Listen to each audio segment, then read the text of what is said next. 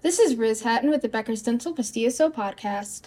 Here's your daily industry news briefing for today, August 16th. From a tuberculosis outbreak to a CMS proposal, here are 5 federal updates affecting dentistry that have taken place since July 17th. 1. Federal and state health officials began investigating a tuberculosis outbreak connected to recalled human bone tissue products sold to hospitals, surgical centers, and dental clinics. 2. The American Dental Association is pushing for dental professionals to show their support for the reauthorization of the Action for Dental Health Act. 3. The Biden-Harris administration announced its plans to eliminate $39 billion in federal student loans for more than 804,000 borrowers.